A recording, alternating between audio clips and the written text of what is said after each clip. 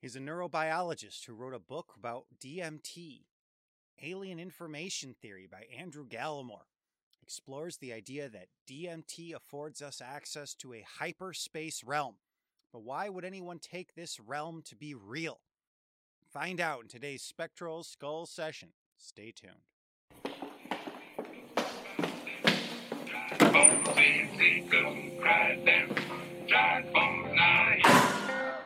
You are listening to the Spectral Skull Session, tales from the twilight world of myth, mystery, and imagination.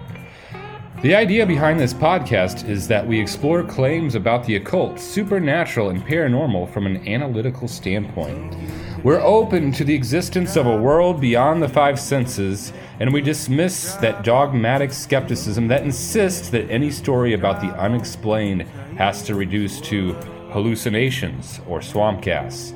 But we're not committed to any particular theory or philosophy about what the paranormal is, and we realize that, whatever is out there, the answer is likely to be more complicated than any existing model or theory. What we bring to the table is small s skepticism, a skepticism that we throw as much on the mainstream accounts as we do on the supernatural story. Okay, let's get started. Welcome back, wherever you may be across the nation or around the world. I am Dane, and this is the Spectral Skull Session. This session is part 2 of our DMT reality series, in which we explore why people are taking DMT and the DMT experience so seriously. As the philosophers might say, why are they taking it veridically? Veridical meaning reflecting reality. This episode is a review of the book Alien Information Theory, Psychedelic Drug Technologies and the Cosmic Game, published in 2021 by Andrew Gallimore, PhD. Gallimore is a neurobiologist, chemist, pharmacologist, and writer interested in the relationship between psychedelic drugs, the brain, consciousness, and the structure of reality. This is according to his website. He has 14 research publications to his name, according to independent research aggregating databases. His research publications tend to have such titles as The Biosynthesis of Polypeptide-Derived Polycyclic Ethers. Currently, he is an independent author, but until recently, he held a position at the Institute of Science and Technology in Okinawa, Japan. Okay, here's the thesis of his book, as near as I can tell. DMT can be understood from a computational neuroscience standpoint as a technology, a tool.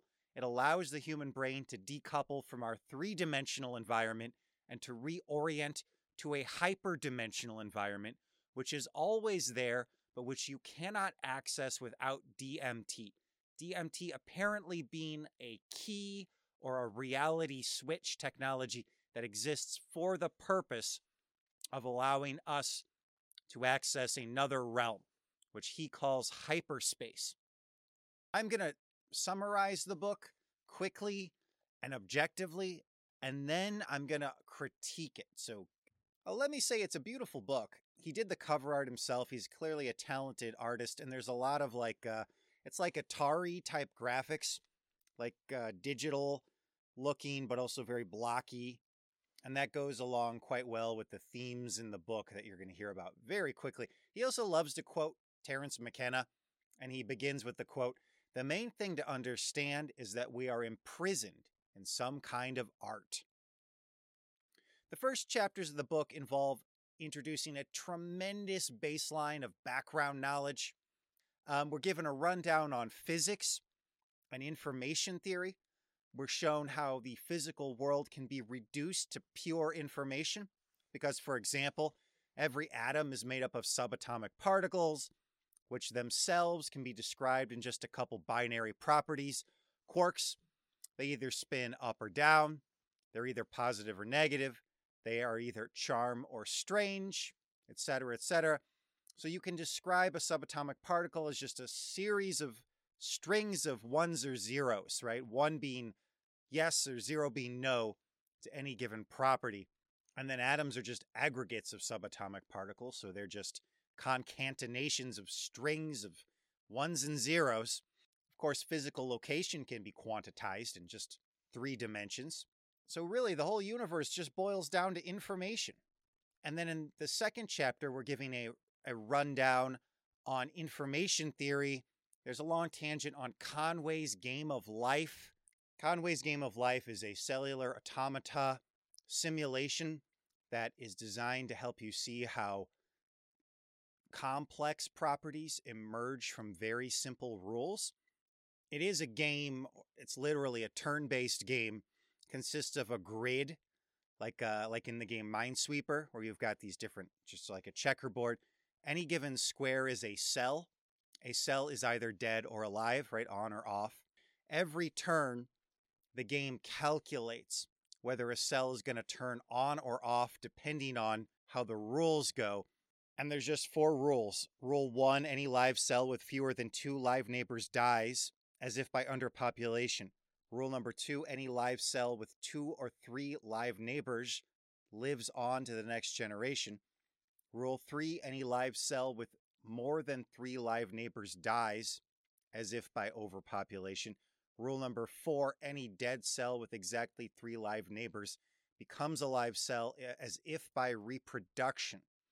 And you, as the user, get to set the initial conditions. So you can draw whatever pattern of live and dead cells you want to onto a Conway Game of Life. Then you hit play, and what happens is it just keeps calculating turn by turn what should happen next. And you get these really weird patterns. Like there are these things called gliders, and they're collections of cells that are close to each other, and they will reproduce another glider next to, and then again to the next to them. And so the glider kind of keeps creating to the right and dying off to the left, and it looks like it's moving across the screen. So the argument that Gallimore pushes in this second chapter is that we can see the idea of emergent properties, that, you know, the universe just consists of basic binary properties, and then we can apply some simple rules to them, and from those simple rules, all the complex, amazing properties of life emerge, right? Your thoughts, your feelings, you know, humans and animals and spatial phenomena all just kind of come out of a couple simple rules. And the purpose to all this is to hammer home this idea that reality just is information. Gallimore gets philosophical at one point, and paraphrasing Kant, he says, the world in itself is information. And then he goes on to say, quote, your brain generates a highly complex form of information that has the special property of subjectivity. You experience this information as your world, whether you are awake, dreaming, or at the peak of a DMT trip. Our brain evolved as a generator, receiver, and processor of information. More specifically, it evolved to receive and process information from the environment, the surrounding grid, and then to make judicious decisions regarding behaviors based on the result of its computations, end quote. So as a computational neurobiologist, Gallimore is building this picture of the human brain as a model-building machine. It's taking input from the world, which is, you know, discrete, binary, and digital, and then it uses its discrete, binary, and digital nature as a neuron complex to simulate the world, which is then what you experience. So you hear a meow, and you smell a dank smell, and your mind invents a wet cat out there in the dark, right? And that's the model that you build in your head of reality. And a well-functioning brain builds models of reality that contain a lot of what Gallimore calls mutual information. That is, you could learn about reality from inspecting the model. The way you can learn a lot about someone's face from looking at a photograph of them. And he tells us that this modeling that we do with our brains, you need to understand it in order to know how psychedelics work. Because, quote, of course, some models will be more or less adaptive than others, depending on the relationship between model and the environment. A schizophrenic's world, for example, might well be markedly different to that of the ostensibly sane majority. We can't, however, say that the schizophrenic's world is less real than anyone else's world. Only perhaps that it is less adaptive, containing less useful information about the environment and more information unrelated to it. There is less mutual information between the schizophrenic's brain and their environment. The same applies to the altered worlds elicited by psychedelic drugs, which modulate the information generated by the brain and change its relationship to the environment. End quote. So he tells us that there's a looser match between model and reality that's taking place when people do psychedelics. And he has a whole chapter on how psychedelics modulate the brain, right? Causing us to be more flexible in our modeling of reality so that we can be more creative. And this also explains the weird visual experiences people will have, so that a person on, say, mescaline might see a garden hose as a snake or an umbrella as an owl. This is all very interesting, but DMT is barely mentioned at all. It isn't until page 116, more than halfway through the book, that we get any discussion of DMT in the hyperspace realm. Only there, we're finally told hyperspace refers to the phenomenal world experienced during a DMT trip, and it is a model of the higher dimensional environment to which DMT gates access. Without saying it explicitly, Gallo more strongly implies that hyperspace is a real place when he tackles the topic, telling us that not all DMT users enter the DMT world at the same place. Of course, we shouldn't expect that to happen. Rather, it seems that people are randomly deposited into the hyperspace realm when they do DMT. Now, if you're starting to notice here, he does seem to he seems to oscillate a little bit between this the model. He seems to oscillate a little bit between seeing DMT as giving you access to a realm and physically relocating you into another realm. But I think that's because in his physics, everything reduces to information anyway, so there's really no difference between being physically relocated somewhere and just having information from that place beamed into your mind. He talks about what people experience when they do DMT, witnessing sprawling alien landscapes before encountering entities ranging from the savage insectoid and reptilian aliens. And then he tells us that by far the most famous denizens of these fantastic realms are the sprightly, mischievous beings known as the elves. When you do DMT for the first time, you often discover these elves cheering for you. They're excited you came. There are lights and bells that are ringing. Everyone is celebrating, and he says, why is that? Because you've broken through to the hyperspace realm. They were hoping you'd be able to do this, and you finally figured out how to do it just by smoking DMT. Doesn't seem like much of an accomplishment to me. But he only waxes poetic about the DMT experience a little bit before diving back into the hard neurobiology of the phenomena. He tells us that DMT is fundamentally unlike other psychedelics. You see, other psychedelics cause a looser and fuzzier model in our mind. But DMT actually causes the brain to stop attending to sensory input entirely. We stop attending to our physical realm around us, and we tune into input coming from higher dimensions. Apparently, we are existing in a three-dimensional cross-slice of an n-dimensional space, where n is just an integer of any size larger than 3. He doesn't tell us how many dimensions there are ultimately, but we're just on this little slice of reality, like ants in a child's ant colony. We think that this is all there is to the universe, when in reality there's an orthogonal direction we could travel in, which would allow us to be in a very different place. That very different place being, it's very proximate to us. We just don't know how to look in that direction. And in fact, he calls it the grid. That's the 3D time slice that we're trapped in. It's the grid. He tells us minds are a thing that hyperdimensional entities are interested in extracting from the grid. Apparently, he met a DMT entity at one point that told him minds are mined like jewels.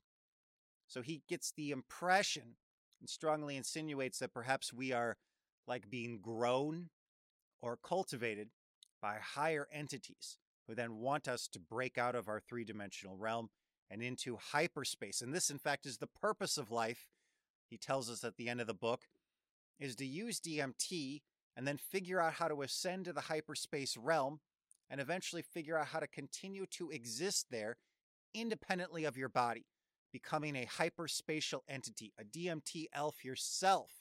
This is what Gallimore calls the Great Cosmic Game. The Great Cosmic Game is mastering the synthesis and usage of DMT, and then whatever else is required to transfigure yourself from a physical being into a DMT hyperspace entity. So I'm going to stop there and skip over several later chapters where Gallimore walks us through how a 3D brain can construct an n-dimensional representation. He is very concerned with the mechanics of how we could interface with hyperspace, but there's so much neurobiology and information theory. I didn't really understand that, and part of it was that as I was reading the book, it was becoming clear to me that the details were not going to answer my questions in the deep sense. They weren't going to really help me see why I should take DMT seriously as a thing that gives me access to another dimension. And so this is my core complaint with this book. This book gives us absolutely no reason whatsoever to believe that there is a DMT hyperspace. If I were to try to construct the book as an argument, it does not fly. A caricature of the book would go something like this. Premise 1, reality is digital. It's ones and zeros. Premise 2, the brain can be represented digitally. Neurons are either on or off, hence 1 or 0. Premise 3, DMT alters the way the brain processes information and interacts with reality. Conclusion, DMT gives us access to another world. That argument just doesn't work. You could replace DMT with any drug, marijuana, alcohol, nicotine. They all alter the brain. They all change the way we process information. Gallimore says that himself, right? But he doesn't think that marijuana or alcohol or nicotine give us access to another dimension. So why does he think that DMT gives us access to another dimension? The only clue that I got of an answer to this came from listening to his podcasts. In his more recent podcasts, he talks about how the DMT experience is hyper detailed, precise, and it involves representations of things that people have never seen before. For example, 7-dimensional Fabergé eggs get mentioned in the book. So in the podcasts that he gives, the podcast interviews, he seems to be saying, these aren't things, the things you see in the DMT realm are not things that you ever get represented in your world. And so it doesn't make sense to think of the DMT experience as a distorted or loose attempt by the brain to model this world. It seems to be a model of some other world entirely. But that's not something that I found in the book. I think maybe it's hinted at the book and maybe I kind of missed it. Now, another thing that I need to say, so my frustration with this book was that it doesn't make the case for the reality of DMT hyperspace realms or DMT entities. Even the cosmic game is just dogmatically asserted, just that that's the meaning of life is to escape from the DMT realm. And in his defense, after I read the book, I went back and I reread the introduction, and I noticed that Gallimore does describe his book as a textbook. And textbooks don't really do the proving because they're usually designed to sort of introduce you to the theory. And Andrew Gallimore seems to see himself as somebody who's developing a whole new science, a science of exploring and understanding DMT hyperspace. And that's fine, but I was a little frustrated because since he's a neuroscientist, I expected him to be engaging with the problem of how DMT would give your brain access to another reality from a standpoint of a neuroscientist. So let me explain. We're all familiar with a kind of neuroscience explanation of depression. For decades, Americans have been hearing that depression is caused by a chemical imbalance in the brain. We're told there's a subset of neurons in our brains that rely on a special molecule, a neurotransmitter called serotonin. Neurons that rely heavily on this molecule also tend to be part of the mechanical circuitry responsible for mood regulation. If your serotonin receptors don't work properly, or you don't manufacture enough endogenous serotonin, you'll have low brain activity in your mood circuit, and that will mean you are depressed. But if you ingest molecules that can get into your brain and help your serotonin molecules dock with your serotonin receptors, your mood circuit will become more active and your mood will be lifted. This is a theory of depression that I understand is now largely regarded as like a toy theory and not taken seriously anymore, but we've all heard it repeated over and over in the drug commercials, right?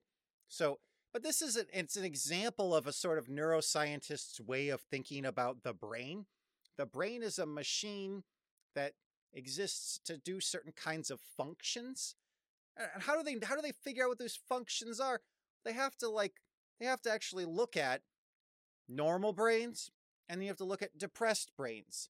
And then you have to take samples, right? You think, well, maybe there's something different between these brains. And like, well, is it serotonin, right? Well, we'll take sampling, like take some serotonin out of this brain, take some serotonin out of that. Oh, it looks like that brain, which belongs to the depressed organism, has lower amounts of serotonin.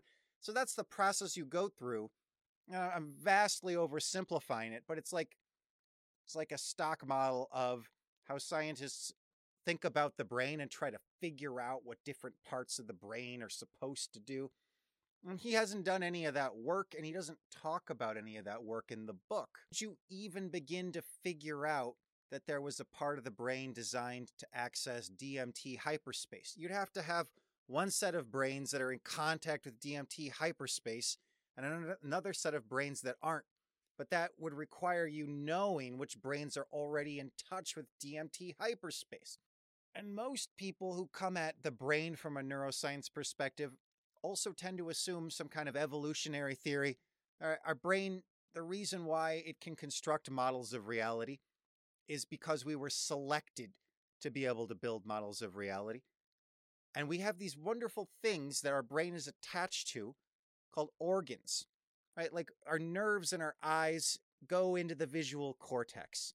They lead to the nerves in our eyes lead to a part of the brain that allows us to represent visual imagery.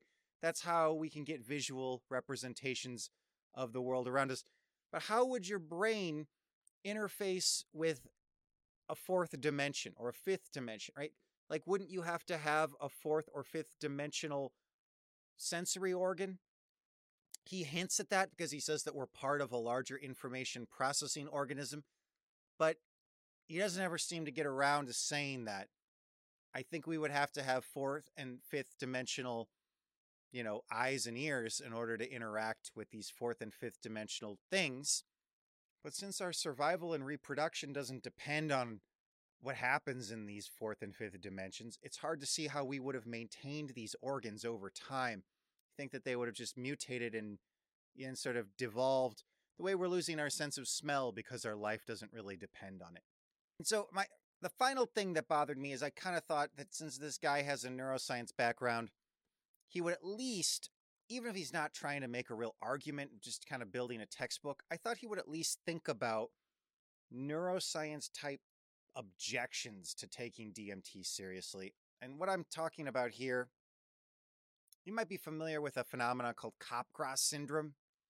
It's where people who have injury to a particular part of the brain will insist that their loved ones have been replaced by imposters.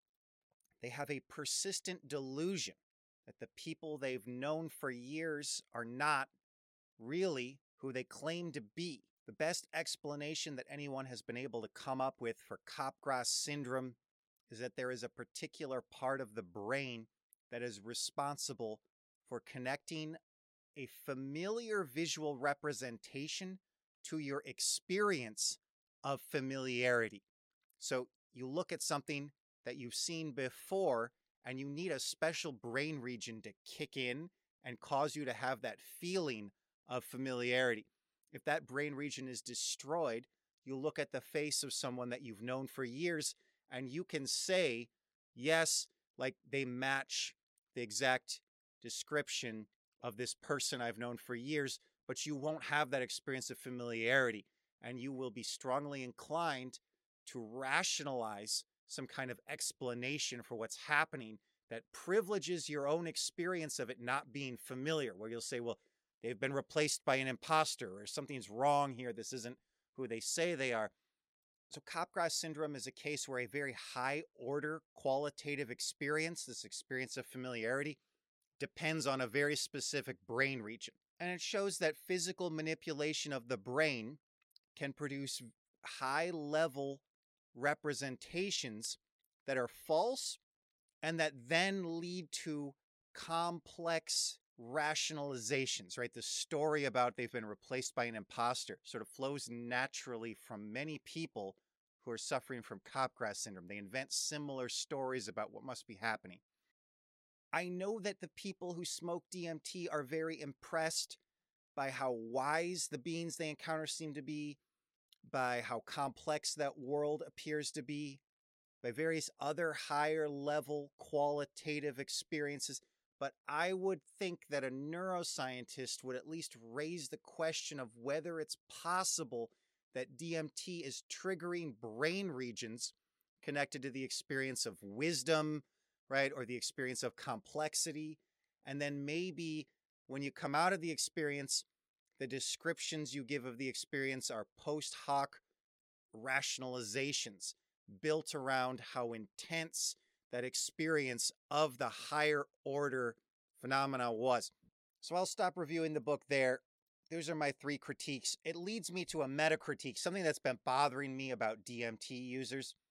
It's really bothering me how many people use DMT and come away convinced the experiences are real, veridical, and so fully convinced they seem to have an almost impaired ability to recognize how exotic this idea is to other people, how much explanatory work they need to do to make this extremely exotic idea even palatable to those of us who are not doing DMT.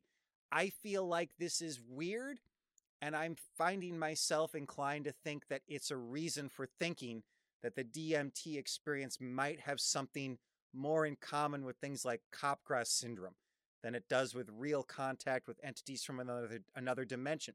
Because when I read this book, it was someone who is clearly a very, very intelligent, highly capable neurobiologist and a talented graphic artist. He writes beautifully. It's very clear. Much of it is over my head, and I know it's not because it's not well written. It's just because he's got a PhD in computational neurobiology, and I don't. But then suddenly he's talking about the DMT entities, their reality. The cosmic game is introduced dogmatically with no argument or not even very much explanation. And it's just like, if Isaac Newton just suddenly had a religious epiphany and became, that's not a great metaphor because Isaac Newton was a deeply religious person, but it doesn't something doesn't feel right to me about the way people are talking about their DMT experiences. And this book is just another example of that. So, I'm going to keep looking into this. I think it's very interesting. I've actually been thinking about maybe trying to get Andrew Gallimore to come on the show, because I did touch base with him about his biography over Twitter. He did respond. But I don't know if anybody would want to come on the show after that kind of a book review. Let me also say there's another good book review out there. Peter Sjöstedt Hughes. He's got an impossible to pronounce Scandinavian name with multiple umlauts in it. 2019. I would just look up Peter Hughes 2019 Gallimore. You should be able to get this book review by a Swedish philosopher, and he digs into the metaphysics of the book. And I didn't want to go into any of those criticisms because they've been done elsewhere. So that's my take on this book. And my take on DMT is, I guess, continuing to be somewhat negative about the experience because, again, I'm just so disturbed at how people who do the DMT don't feel like they need to explain or argue for the reality of what they're experiencing. It seems so unworthy of proof for them. So hopefully we're going to get to the bottom of this at some point. Stick with us as we do that. Next week, we're going to have, again, I'll just have to do an update and a news thing, and then we'll get to the last DMT episode probably 2 weeks from now. Okay, so until next time, everybody, thanks for listening. I have been Dane. Stay strange and stay sane.